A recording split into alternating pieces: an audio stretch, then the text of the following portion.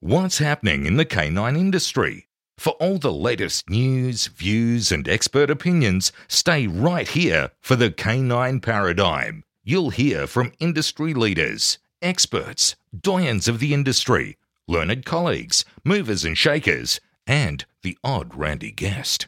Get the latest insights and expert advice from both here and abroad from the people in the know. Now, here are your hosts, Glenn Cook and Pat Stewart. And I'm Lofty Fulton, and I'm out of here. Hey, Glenn, we've got to do a new ad, mate. We do. We're long overdue. We're not going to be sponsoring Einzelwiener anymore. Yeah, well, fuck Einzelwiener's that no guy. longer. He's fucking not paying us. No. We've just figured out. No. He's sitting right here in front of us, and we've just figured out he hasn't actually been paying all No this wonder time. there's no bread and milk on my table in this house. After we were just nice to him. We're Fuck him. just flattering him. We were just whining and dining him, looking after him like a big fucking client we'd look after, and then we find out he hasn't Find even out paid he the hasn't bill. been He shit paying the us. bed. He's doing it right now, so we may as well tell people that if they're in Australia and you need dog gear, Don't get it from him. well, get it from him. Wait until he pays the Get bill. it from him so that he can pay us. What's your stupid website, Jason? EINZWECK.com. There you go. Get your stuff from there. Okay. All right, on to the real sponsors. Yes, the people who actually pay the bills. Canine Ceuticals. Yep. The best canine ceuticals. Premium grade, Yep. human quality. Yep. It's going gangbusters at the moment. Thank you to the community who have been supporting it. It's good shit. Dan Croft Yes, in Canada. in Canada. Yes, Toronto, Canada, I believe. Yep. Canada, yes. What were we pushing for him? He's puppy class. Puppy class, yeah. Amazing puppy classes in a great facility Barbara de Groot. from the Heart Dog Training. Barbara just loves us, and we She love just Barbara. loves us. Barbara is our sugar mama. Yeah. That literally is the thing's called, right? Yeah. The tier that she called. Yeah, okay. Yeah, the sugar mama tier. Thank you, Barbara. We Thank you, appreciate Barbara. you. We love you. Horny George Kittredge. Yes, Rowdy Hound dog boxes. Yeah. Yeah. The box is incredible. I saw it for the... Did we talk about this? Have we done an We ad have since? we Yeah. have talked about how amazing the boxes is. You and I travelled from, where did he pick us up? What airport That was was in Colorado. We drove to the Colorado. airport. He showed us the prototype. Yeah, we was talking through it. You and I were sort of thinking this is never going to take off. Yeah. And finally, he It's the real does deal. it. He pulls it off. Not only does he pull it off, it's fucking brilliant. Like it's safe. And he also does classes where he teaches people how to use them as well. Like teaches the dogs how to get up on the bike seat and then load into the box itself. And it's bloody brilliant. It's incredible. Really proud of George. Lovely guy. And I'm really happy that this is paying out for him. All right. Daniel Trapino? It's actually Tropiano. He corrected me. Okay. So anyway, Daniel Trapino.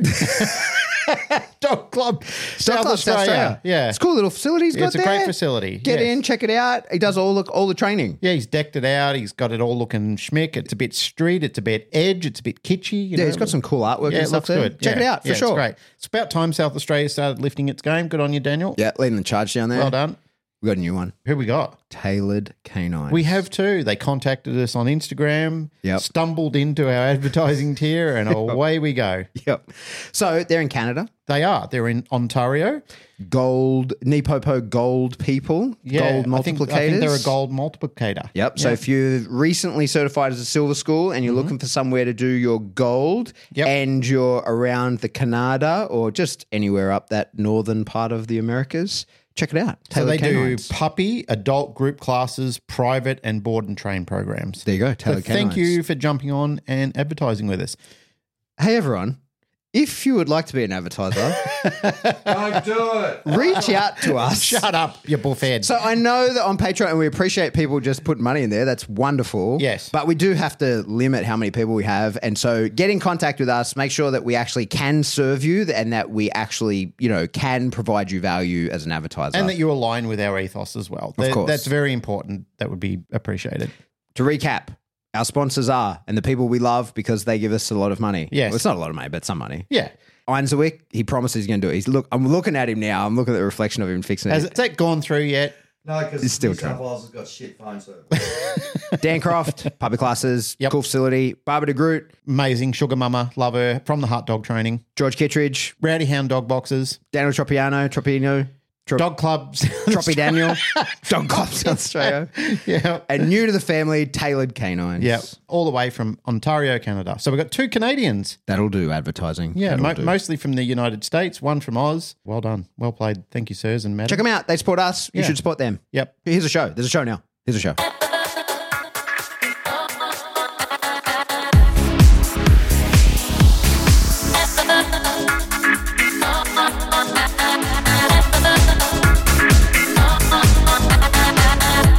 Welcome back to the Canine Paradigm. I'm your host, Pat Stewart.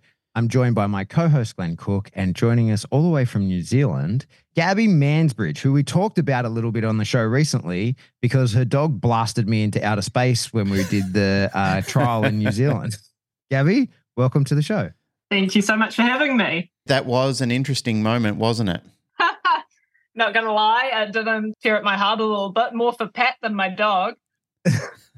I was okay. All's well that ends well. It was all fine. Exactly. So we were just over in New Zealand. We went over there for the first ever New Zealand PSA trial that you guys did. And Gabby, you put on a pretty spectacular showing, got a really nice showing in your PDC, and then got your first leg of a 1, which is the first ever in New Zealand. You're the only person that's done it so far. So it's a huge accomplishment. It's a big pat on the back. And then as a result of talking about it, we had a bunch of people reach out to us and go, well, who is this fucking chick? Get her on the show. Let's talk to her. Oh. So here we are. Amazing. Thank you so much for having me. Let's talk about what you do now. So you're a professional dog trainer now, but also do you still do the pack walk stuff? No, so I started out wanting to learn dog training, got a little bit of knowledge, but not enough that I felt like I could call myself a trainer or charge myself as such. So I agreed to help people if I could take their dogs for a walk and in turn only be paid, a walking fee and see what I could do with their dogs, really. I found that worked really well. I found like dogs with issues did really amazing being taken out with my own personal dogs. They're very dog neutral and just exposure and training along the way. And it kind of calmed my nerves a little bit because I was so new to dog training. I didn't feel like capabilities yet. So it gave me time to work on these dogs the way I wanted to. And it kind of grew from there. People loved the service. They loved that their dogs could come out every week and it be, continual training. A lot of people realize that their dogs, a lot of people's goals were for their dogs to be social, right, with other dogs. And that for a lot of people just wasn't going to be the reality. We could get their dogs neutral around other dogs, walking past on leash, but the dog park dream was a little bit beyond that. Mm-hmm. They saw that their dogs were having a great time with me, out with other dogs. Yeah, it kind of grew from there. The dogs learnt all sorts of life skills and eventually got staff and grew it from there. But we decided to sell our home in Auckland and Pack Social, which was the business, in mid last year so that we could move out to the country and start a new life. So we sold Pack Social to one of my staff members and yeah, we're kind of farmers in the middle of nowhere now, kind of doing the homesteading life, taking on some boarding trains and some boarding dogs, but also concentrating on the sport stuff, which is my real passion. Yeah, cool. And we're starting to breed Malinois as well for the sport in New Zealand. And yeah, we've got a little bit going on still and looking forward to seeing where it takes us. Give us a bit of a rundown on the dog culture in New Zealand. Because I only know you guys. I don't know the sort of broader industry there. I've done a couple of seminars there. In fact, the first overseas seminar I did was the IGP Club from New Zealand got me over. Bryce McNally organised for me to come over through Cole. And so for me, it was a big deal to me to be invited to go over. It was many, many years ago and got to meet all those guys and have watched, you stay in touch with people online, you see the progressions, and I've watched that a few people sort of break away from that, and that's what turned into the PSA club. But what's been cool is what I see is that you guys are all cooperative. Everybody gets along in that space. So that's good to see compared to other places around the world. But what I don't know is anything about the dog culture outside of that in New Zealand. I know that the pack walking is a big part of what I've seen. I had this video of when I did a seminar there and they took me on the pack walk and there was like 150 dogs and I still get the shakes over it. And people constantly comment on that. Like when I travel, people will be like, oh, dude, I watched that video of you with those 150 dogs in New Zealand. That was madness. And I'm like, you're telling me it was madness, but not an incident, like not a single problem. It was incredible. Yeah. But so give us the rundown on dog culture in New Zealand. Where does someone get educated? What's the average dog trainer look like? How they go about getting into that space? There's not a lot of qualifications within New Zealand, so you kind of have to go overseas. I think there's like a Unitech, which is kind of a basic dog care and training course. It's a year long, but it doesn't give a huge amount of detail. So you're kind of looking, most of our professional trainers are going overseas to qualify. A lot of people shadow under other trainers, mentor under other trainers, which is what I did. My mentor, Sam Allardyce, I don't know if you know Sam. He is down more Wellington ways. He really specializes in like behavioral modification and dog on dog stuff. So that was kind of my foot up in the industry at the very start. I think it's more common now for people to be going overseas and qualifying. It's becoming a little bit more like possible. Whereas when I was starting out, I didn't even really know of any courses overseas. There was a couple of big ones, but you kind of had to be living over there. So when you say overseas, do you mean here in Australia or you mean? Yeah, there's a couple in Australia. Yeah, there's some people going over to the States as well. I know there's some online courses now as well that people are investing in, which is amazing. I think if I was to go more again and be pushing for the dog training side in terms of pet dog training, I'd invest in something like that. It's just been quite a few years and my interest is going more into the sports stuff. So that's kind of where I'm putting my focus. And so the pack walking stuff that I went and did with those guys, am I right that you were kind of one of the early pioneers of that in New Zealand? Yeah.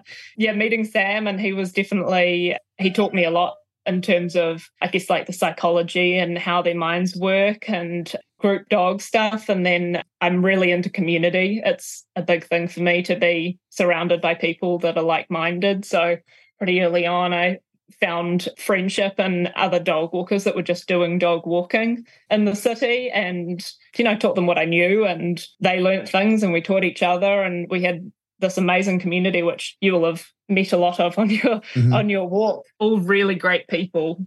I've heard you guys talk about it before with dog trainers. When things are going great, you see like a huge influx in dog trainers. It's kind of been the same with pack walking, and you've got a few people that have joined and thought it would be easy and not really done it the right way, which I think has set the community back a wee bit in the eyes of the public, if that makes sense. Like when you're controlling that many dogs, you've got to be doing it right. Yeah, let's explore that a little bit because that's one of the things that it gave me the heebie-jeebies. Because I don't do that. It's so far outside my wheelhouse. And absolutely, when I was there and they took me on that pack walk, it went perfectly. There was zero issues. It all went amazingly. But I can see there's a lot of room where that could be not the case. There's certainly circumstances where I could see it going really wrong. And I think as well, something that definitely happens outside our industry when people look in is they do the maths really wrong on a lot of things. They might see a pack walk costs $40 and they then look at someone with 10 dogs just wandering around having a nice day and go, oh, that guy's made $400 today. Like I want $400 to take 10 dogs out for a walk for an hour. Absolutely. I'm going to just start doing that without realizing there's a lot that goes into that. So can you talk us through a little bit the development of that? And, let's touch on some of the things that you've seen go wrong. You look at the pack sizes that we have, but those dogs have been coming out for years, right? Some of these dogs have been coming out with us for 6 years, and we've been putting countless hours of training into them. New people, as you say, join up. They think they can take out 10 dogs. They get 10 client dogs, and it all goes horrendously wrong. They're running away. They're rushing people, and they're kind of like, oh, but it looked easy in the videos. So it's always kind of been a fine line of what you show with it being cool and fun and easy, knowing that people are going to see it and think, oh, I can do that too. We really put the time and effort into each individual dog. Like there won't be a new dog come on for a few months. It'll be like really working on that dog. I think people don't realize how much dogs learn from each other. So you've already got a small group of trained, well-behaved dogs. They don't rush up to people. They do downstays while people go past. And your new dog, although you still have to have a very strong bond and work individually on that dog, they also see the other dogs not doing silly shit. And you actually have a huge advantage there as well. So the dogs learn from the other dogs incredibly well, which is, we use to our advantage a lot. But you do have to have individual control of every single dog, of course. We always say, like, your pack is as weak as your weakest member or as strong as your weakest member, right? Because if one dog's going to break and be a dick, then you've got that, for want of a better word, pack mentality. Where the other dogs can split off and choose to do that incorrect thing as well. How important is your own dog in that sort of space? Like, you're relying pretty heavily on your own dog to help manage that pack for you? They're really old now. One's just passed away, but really strong obedience, very neutral with other dogs, neutral with people, and that's helped hugely. Over the years, it ended up being that the group sizes got a little bigger and my own dogs started staying at home. Maybe one or two of my dogs would come out, but definitely at the start, having that solid base. And I think a lot of these pack walkers starting out don't have solid, stable dogs to be building off of, which it just makes it a lot harder as well. When you say the size has got a bit big, how many are we talking? What's the most that you've had in your own pack? For me being comfortable, it would be like 10 to 12. That's not going to dog parks. That's like going out to beaches, going to the forest, like pretty remote places. And we would see other people, would see hikers and bikers and horses and stuff. But it's, like wide enough paths that we'd pull off to the side and all the dogs are taught a downstay. So they're put into a down. The members of the public walk past and it's all very under control. So I think the most that I ever took out was 15, 16, but that just started getting a little bit, not so much for the control aspect, but just for the numbers in my head. I find that I can look around and see if I have 10 to 12. When 15, 16, I have to start counting. Yeah. Make sure everybody's present. Pretty much. I just wanted to jump in on that conversation there, as I alluded to it in an earlier episode about your dog, Falco. And I watched a couple of clips with you galloping around the mountainside with your horse, and you had a pack of probably about 4 or 5 dogs with you at the time, and Falco was one of them. Yeah. What I wanted to do here was bleed in the relationship between sports dogs and also the socialization pack work that you're actually doing, because there's a lot of misrepresentation online, and especially from some of our political advocates over here. We've got a political group called the Animal Justice Party, who I have a real professional mistrust of, because they're always trying to align the worst case scenario in these situations. However, they don't invest a lot of time to actually look deeply into it, and the skill set and the working capability that people like yourself, us, and many others in the community have with our dogs.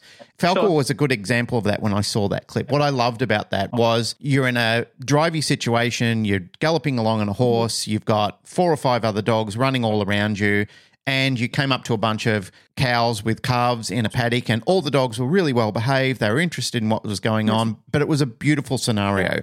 Those sort of things don't make headlines a lot because that's not really interesting. What tends to make headlines is when people have a mistake go wrong, when one of the dog goes rogue and something happens. That can happen. That's nature. Nature is unpredictable, and things do happen from time to time. But more or less, that sort of thing goes on in a lot of situations where there are high drive working dogs or just normal pet dogs that are socializing well. They're working in packs well. They're getting along with other dogs. They're getting along with children. They're doing things just fine. In fact, listening to you and Pat have the conversation about having dogs together, we have to do this every year in our boarding kennel. So right now, we've got 13 boarding kennels. In every boarding kennel, we've got social boarding going on where we've got to take strange dogs that are unknown to each other. As a caveat, I have to say our staff do a miraculous job of asking, well, it's kind of like a small online interrogation onto the behavior of their dog. Most of the time, people are very honest and tell us if their dogs have got problems or not, because we want to make sure they understand you are doing social boarding and your dog is going in with another dog. So A, we don't want your dog hurt, and B, we don't want the other dogs hurt as well. So we all have a mass agreement. Everybody agrees on it. And we've got 4 dogs sharing a kennel, a large kennel space. But these dogs live, sleep, eating supervised, of course, but they're also socializing out in groups when the girls are cleaning the kennels. And this is a very impressive art form that hundreds of people do successfully well all over the world and have done for a millennia. What I wanted to bring it back was how impressed I was watching that video of you galloping around with your dogs and the beautiful control you had on them when you asked them to stop, when you asked them to pay attention, even when you were on horseback, all the dogs were doing it and they looked like they were having a great time. And that's what I want the professional world and the public world to understand, is that great trainers and people who spend time with their dogs and people who are dedicated to good sports work haven't just got this raging lunatic beast that they have to bring out, do the sport, and then throw back into a cage, and that's it for the dog. In high 90% of the time, the people that I know about, like, we're all around those dogs. I mean, for God's sake, you have a baby strapped to your back and while you're out there doing obedience on the field, and that's what I wanted to talk about. Tell us about your experience with that, because you had to be a mum at the same time with little children who are well behaved. They come down the club, they behave themselves, they do what you and your husband ask them to do a majority of time. I mean, kids are kids. Yeah.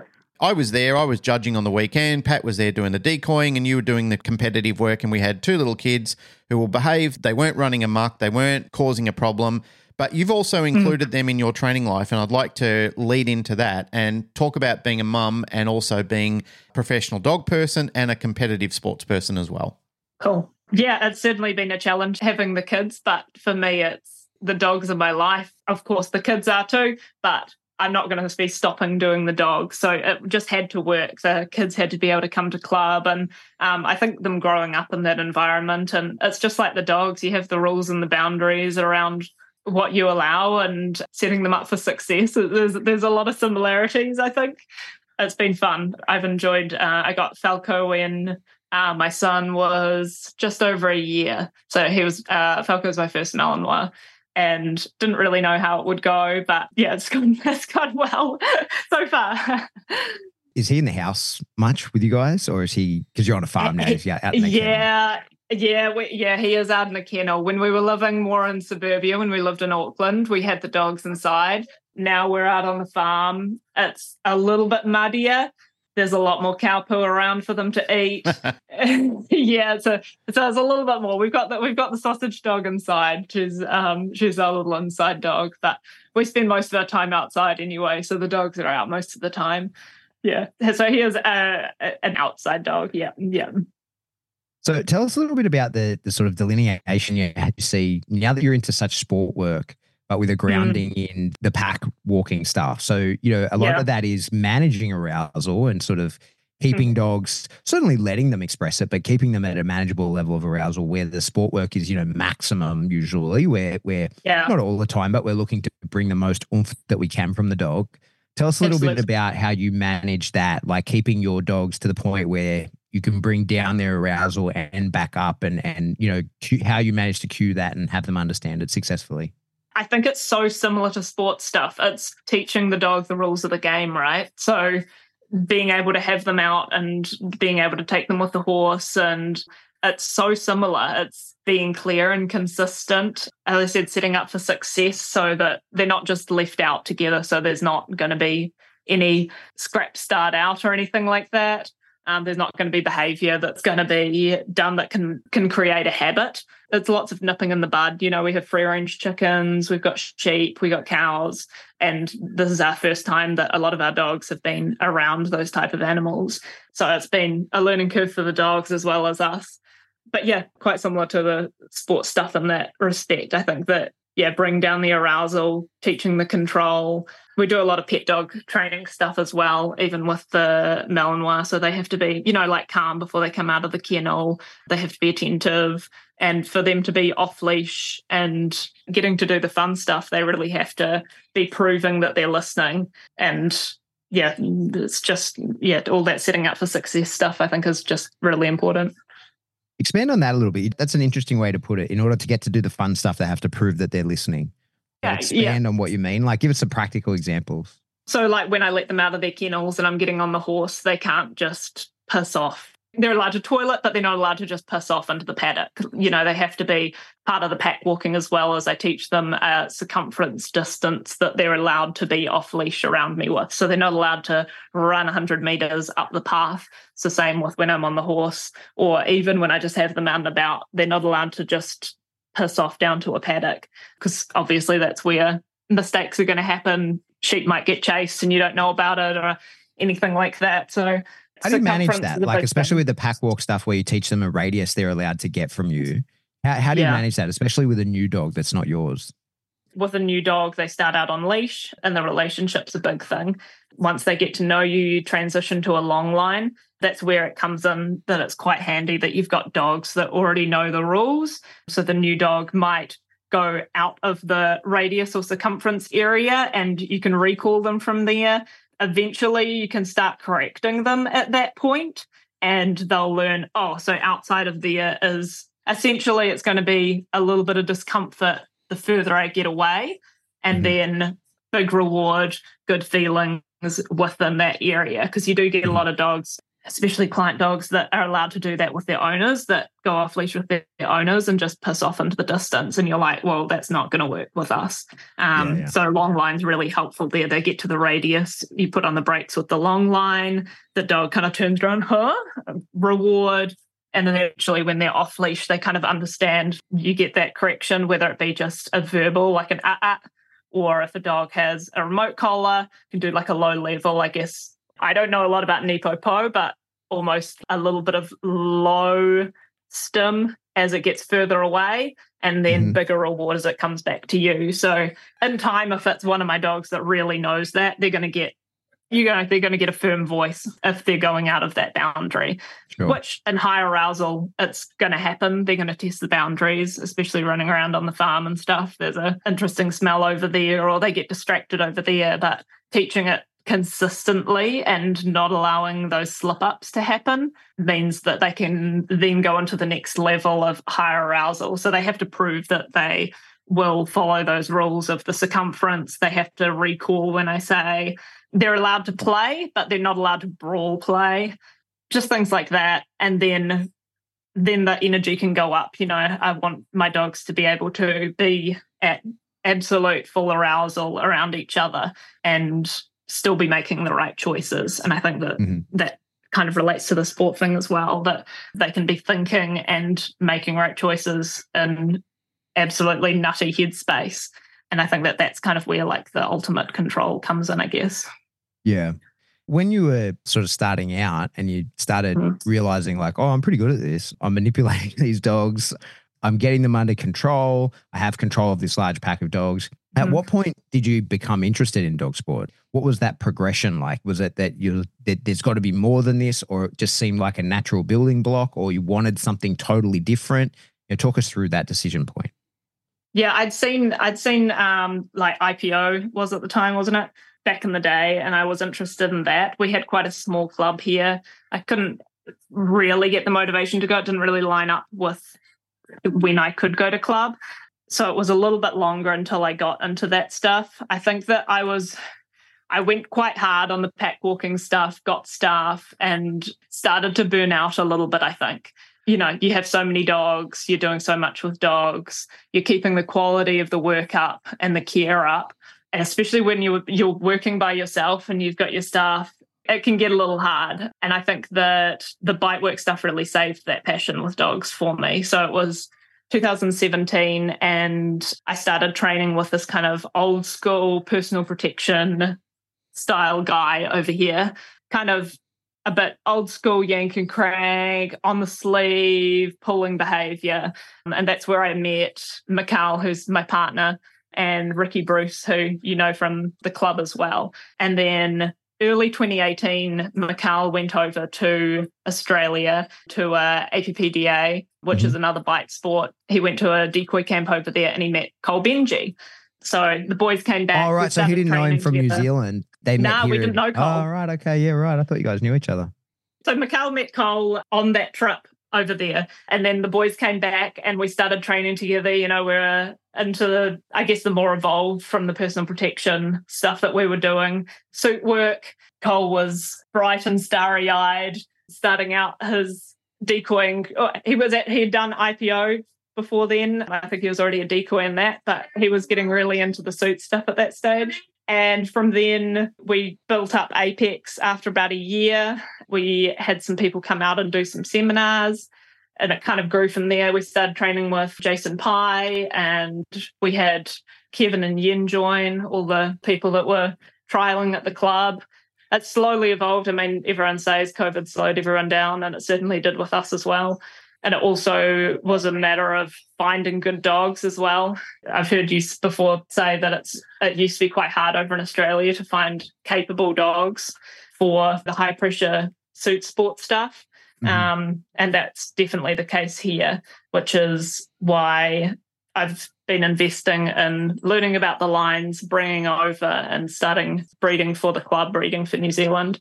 And yeah, we're just really excited about where the sport's going to go.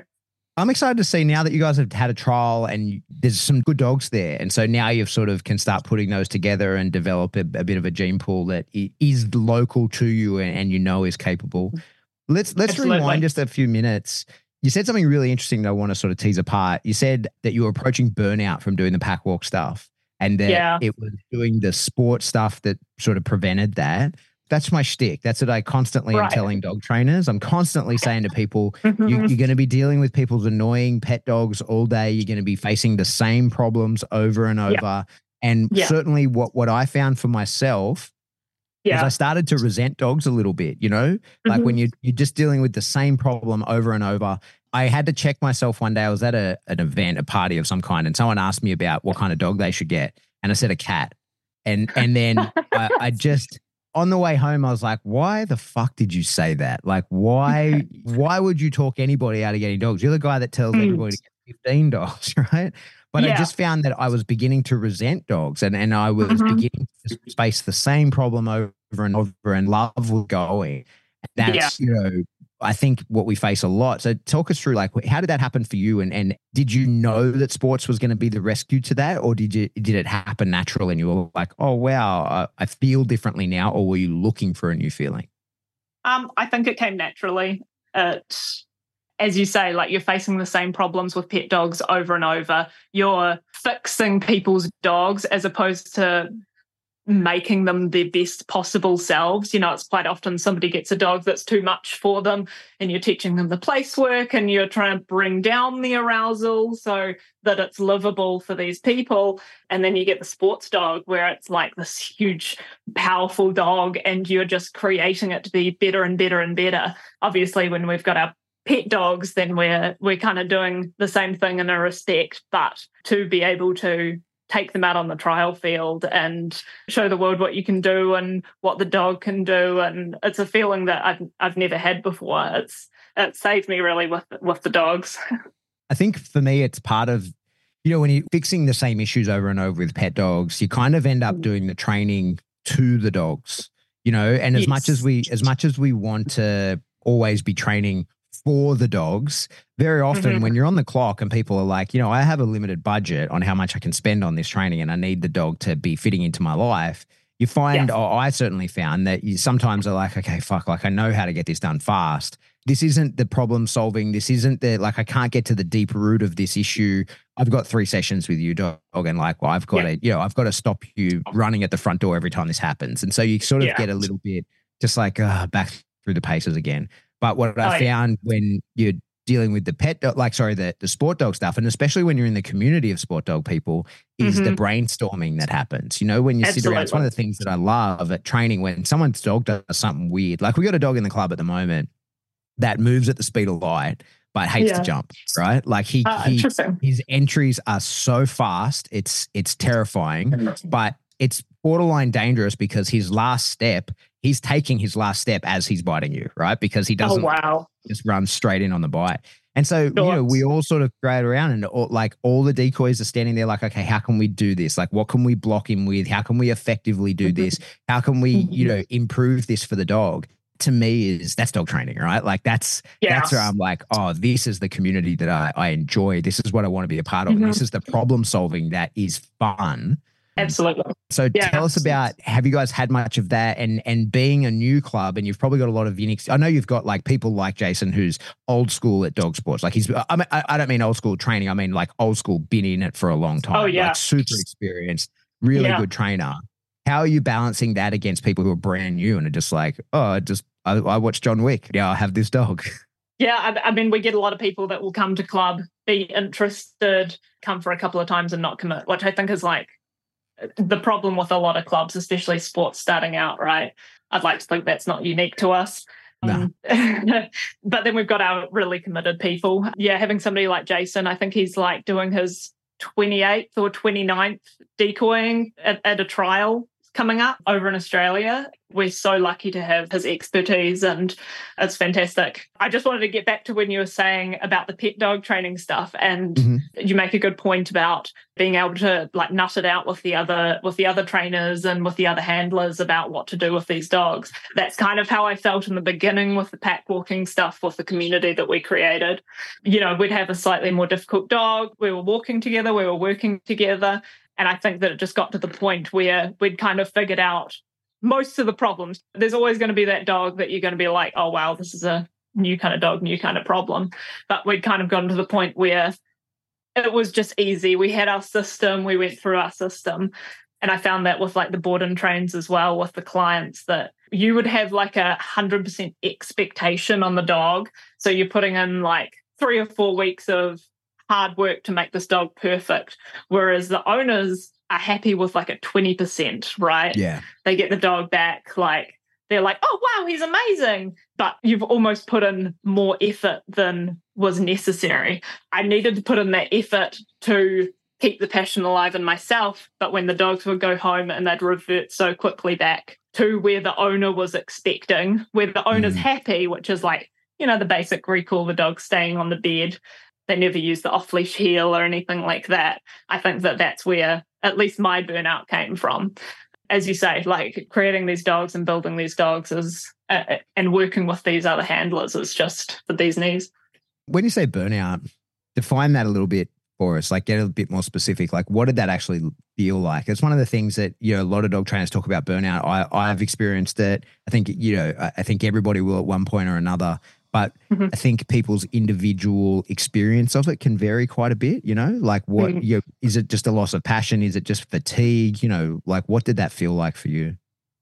I think it was, the loss of passion, finding kind of not the bare minimum in terms of what a lot of people would say the bare minimum is, because I still was putting a hell of a lot of work into the dogs and the care and the service, but not doing that extra that made it super special. That's where your own passion comes from, I think, like where your own personal satisfaction, I guess, that kind of dwindled down, got staff, had my kids.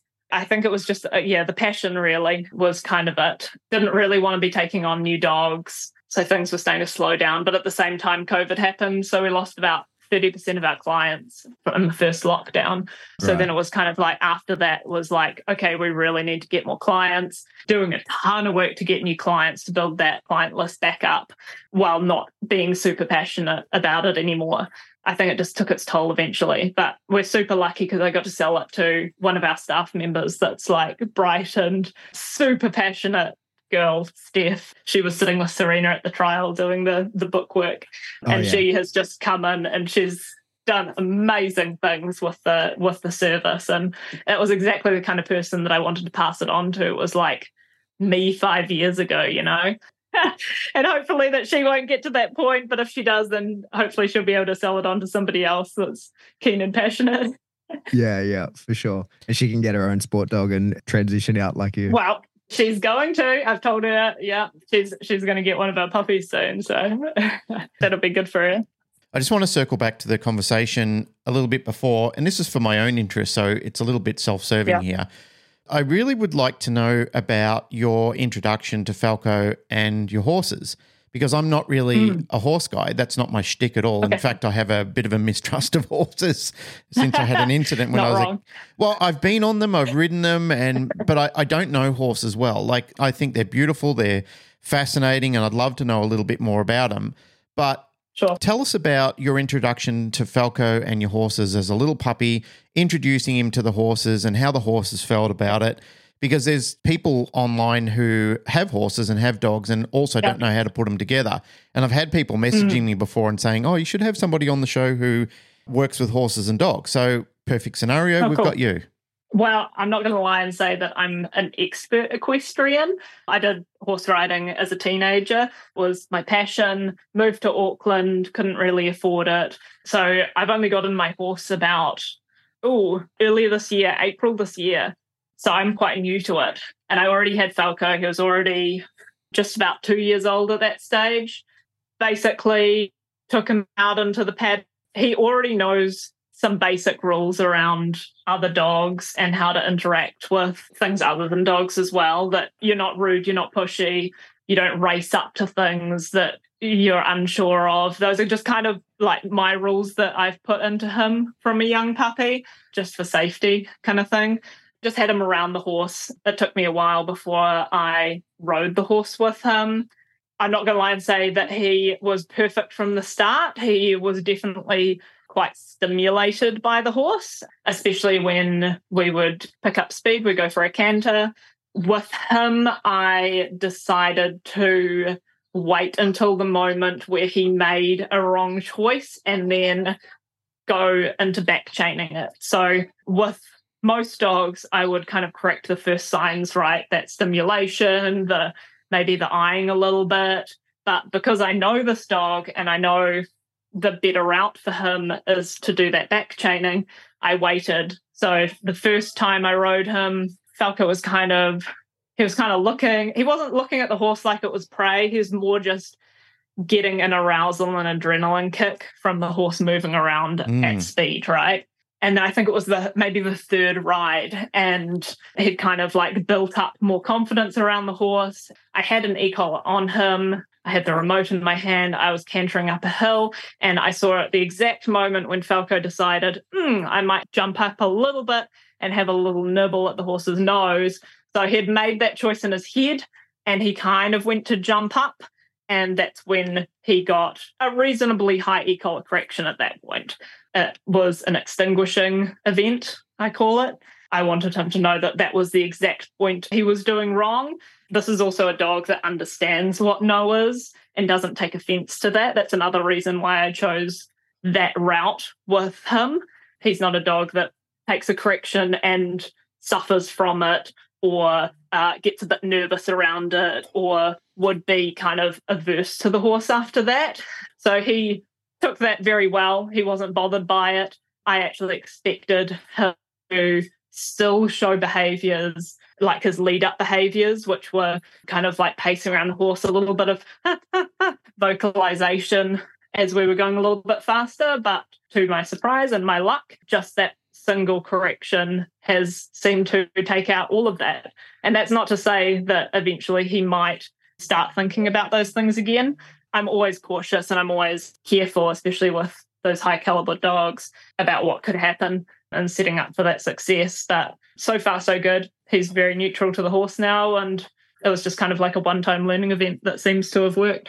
I was just going to add to that for people listening at home who might have something to say about correcting the dog with an e-collar at the start when he was about to jump up to the horse's nose.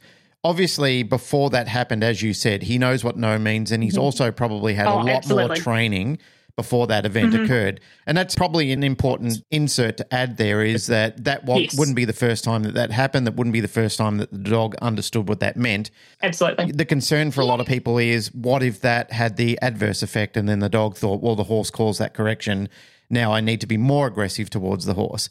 However, that's what happens when you don't know how to use corrections properly. That's what happens when people rush things and don't know how to use tools, and then they do create that conflict situation. Absolutely. There's a lot of grounding work that has to be done to understand that, and it's a lead up to understand that as well. As you said, Falco understands what no means. He also knows what the consequences mean for that as well. I've had similar situations with my dogs where I've done similar sort of things, and people said, why did you do that? Weren't you concerned that there could have been multiple streams of outcomes? If I hadn't prepared it, if I hadn't done the grounding work first, of course I would be. Absolutely. Absolutely, yeah. Because the dog doesn't... that, Well, that's right, because the dog doesn't know what to do. It doesn't have an idea in its head of how to resolve that situation or how to de-escalate it. And in many situations where we're using our intelligence in training with training direction like that, what we're teaching the dog is to de-escalate the moment. Like, we're teaching the dog, understand that you went to do this. That's not what is allowable. You can't do that. You can't escalate into something else as well, because that's only going to lead to further discomfort. And the discomfort could be a lot more negative punishment. It could mean that you don't come on rides anymore. It might mean that you have to finish what you're doing. There's an escalation path into a lot of other different areas. And it concerns people. People go, why wouldn't you do 12 months worth of training with other methods to try and resolve that situation? But for me, that is just absurd. I know I'm vocally outspoken about those sort of things. It's just absurd because I love it. I love it when I can see an older dog who hasn't had a social or a generalization with horses before, and then being able to be introduced to it, understand that, yes, I am a little stimulated in the horse's presence. I do get a little aroused when I see the horse starting to pick up speed.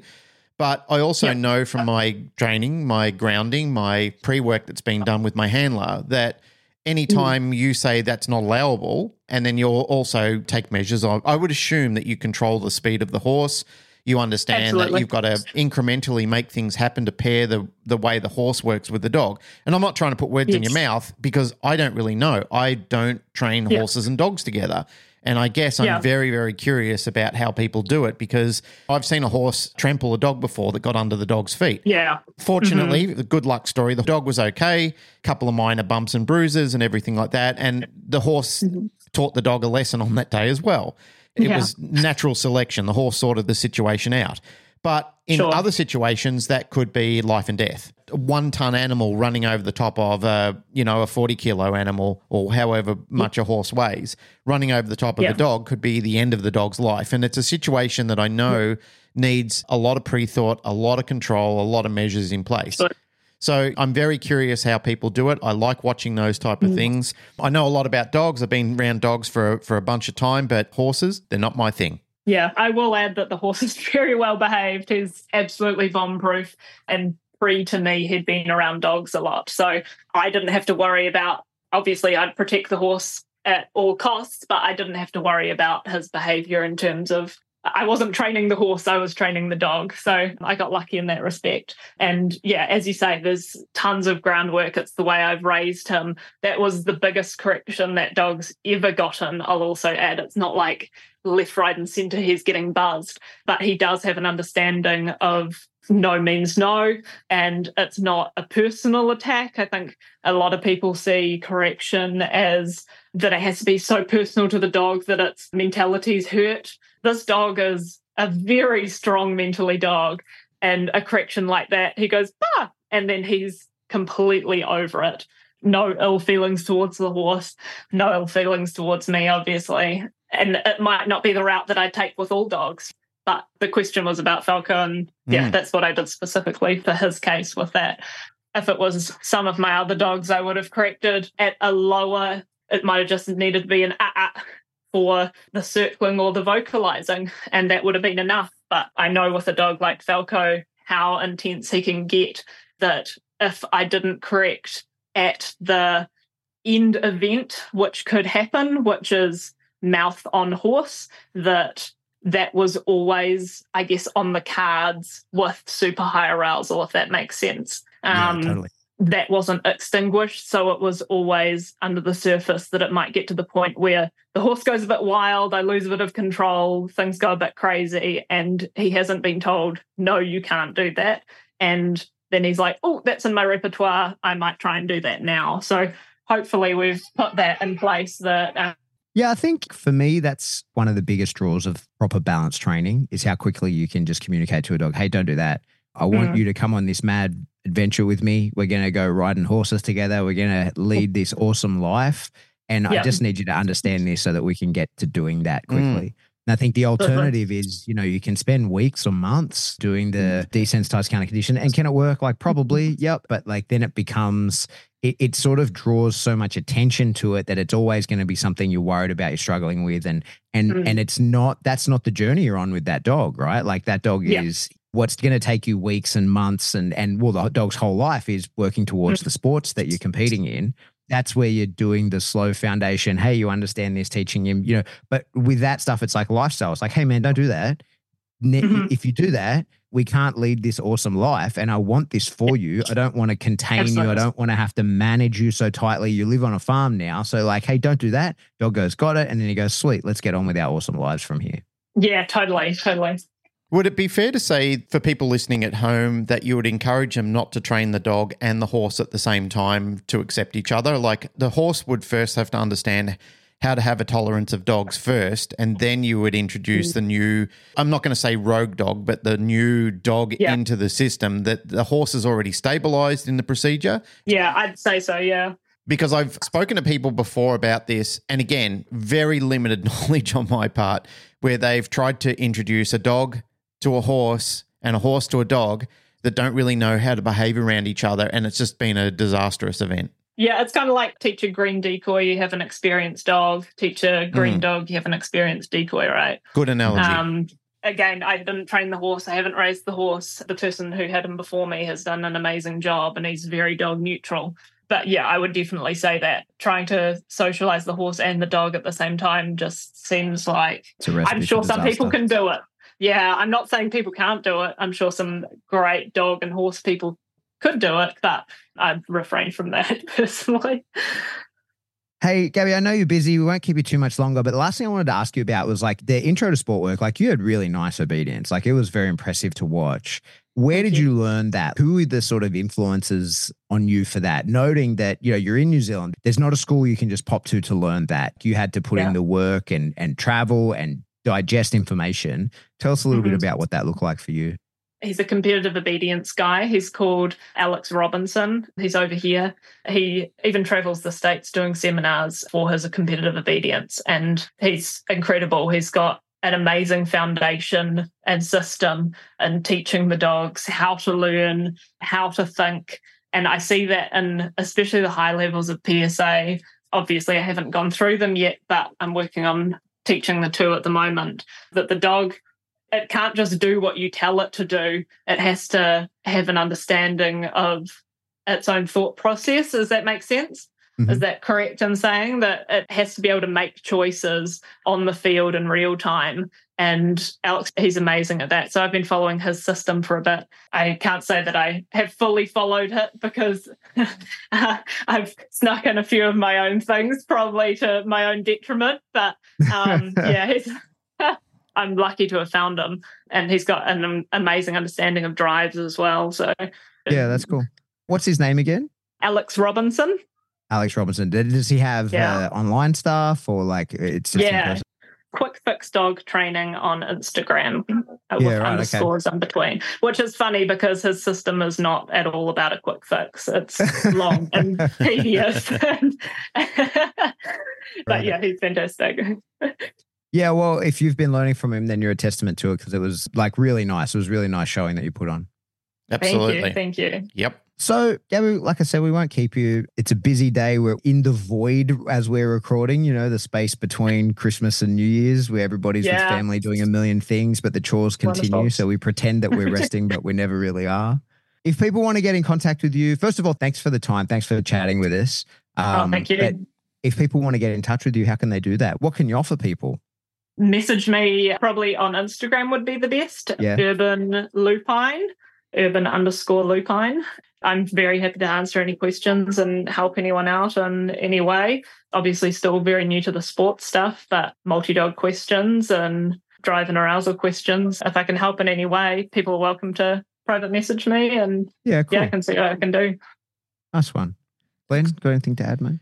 Just thank you very much, Gabby. It was an honour and a privilege to be able to judge you and watch such fine work. You definitely deserved your first leg in PSA 1, and it was a very proud moment for you and New Zealand, and also for me to come over there for my very first time to New Zealand. It was wonderful. You made us feel very comfortable and very welcome over there, and it was a wonderful time. So thank you very much, Gabby, and thanks for also letting me watch your dog romp around in paddocks with your horses. Wonderful. Thank you guys so much for coming over. It's so cool to have the community over there, and I wish it was just easier to go back and forth with a dog because I'd be over there with my dog constantly. But yeah, it is what it is. We'll get you guys over lots. How are you looking? What, you guys got a plan to try and have another trial? What's that look like for you guys? The tricky thing is that quite a few of our dogs in that trial, you know, it was like their retirement trial. Yeah. That we'd like aging out. Pulled them out of, they'd aged out. They'd aged out a couple of years ago, and then we've pulled them out because we've been training the sport for years with them. Never had a trial. here comes the trial. Oh, come on, mate. You know, like Nevy and my ginger dickhead that made a fool of himself, that used to be a lot better trained than he is now. We've got a few out, but we've got some puppies coming through. You know, Ricky's got his new puppy from us, and we've got some dogs up and coming. Whether or not they'll be ready next year, or we're going to have to wait until 2025, we're just going to have to see. But we're definitely keen to have another one as soon as possible. Yeah, cool. I'm excited. I think it's exciting to watch you guys and watch it flourish. And I think we're kind of the same here. We've got a lot of young dogs coming into the sport. So I think in the next 2 years, we're going to see a big explosion in Australia and New Zealand. Certainly that's what we're working towards for sure. Yeah, there's probably quite a few members of our club that will come over. I think mid-year you guys are doing something exciting. Yeah. So we'll probably come over for that. And yeah, be a good time. Awesome. All right. Well, thank you for doing it. That's it for another episode of the Canine Paradigm. As always, if you like what you hear, please like, rate, share, subscribe. Do that through whatever subscription service you download us from. Then just go do it to another one. If you want to support the show, best way to do that is to jump into Patreon. A few bucks a month gets you extra content, giant backlog of stuff, more stuff going forward, giant backlog of stuff you can check out. We do live streams in there. There's all kinds of things you can sign up for. Another way to support the show is you could get into spring and buy yourself some cool merch. One of my favorite things, seeing people post photos of themselves in our t-shirts makes me happy every time. The other day, 2 Cool Story Show Us Your Dog shirts. I saw that. Yep. That was an awesome one. I think tartan pants on underneath it just to add flair to it. Christmas outfits. Yep. And if you want to get in contact with us, best way to do that is to jump into the Facebook discussion group. There's a lot of cool stuff happening in there, a lot of conversations. You could group source some information. But if you've got something that you want to talk to us directly about, you can shoot us an email. We are info@thecanineparadigm.com. Love you. Goodbye. We'll be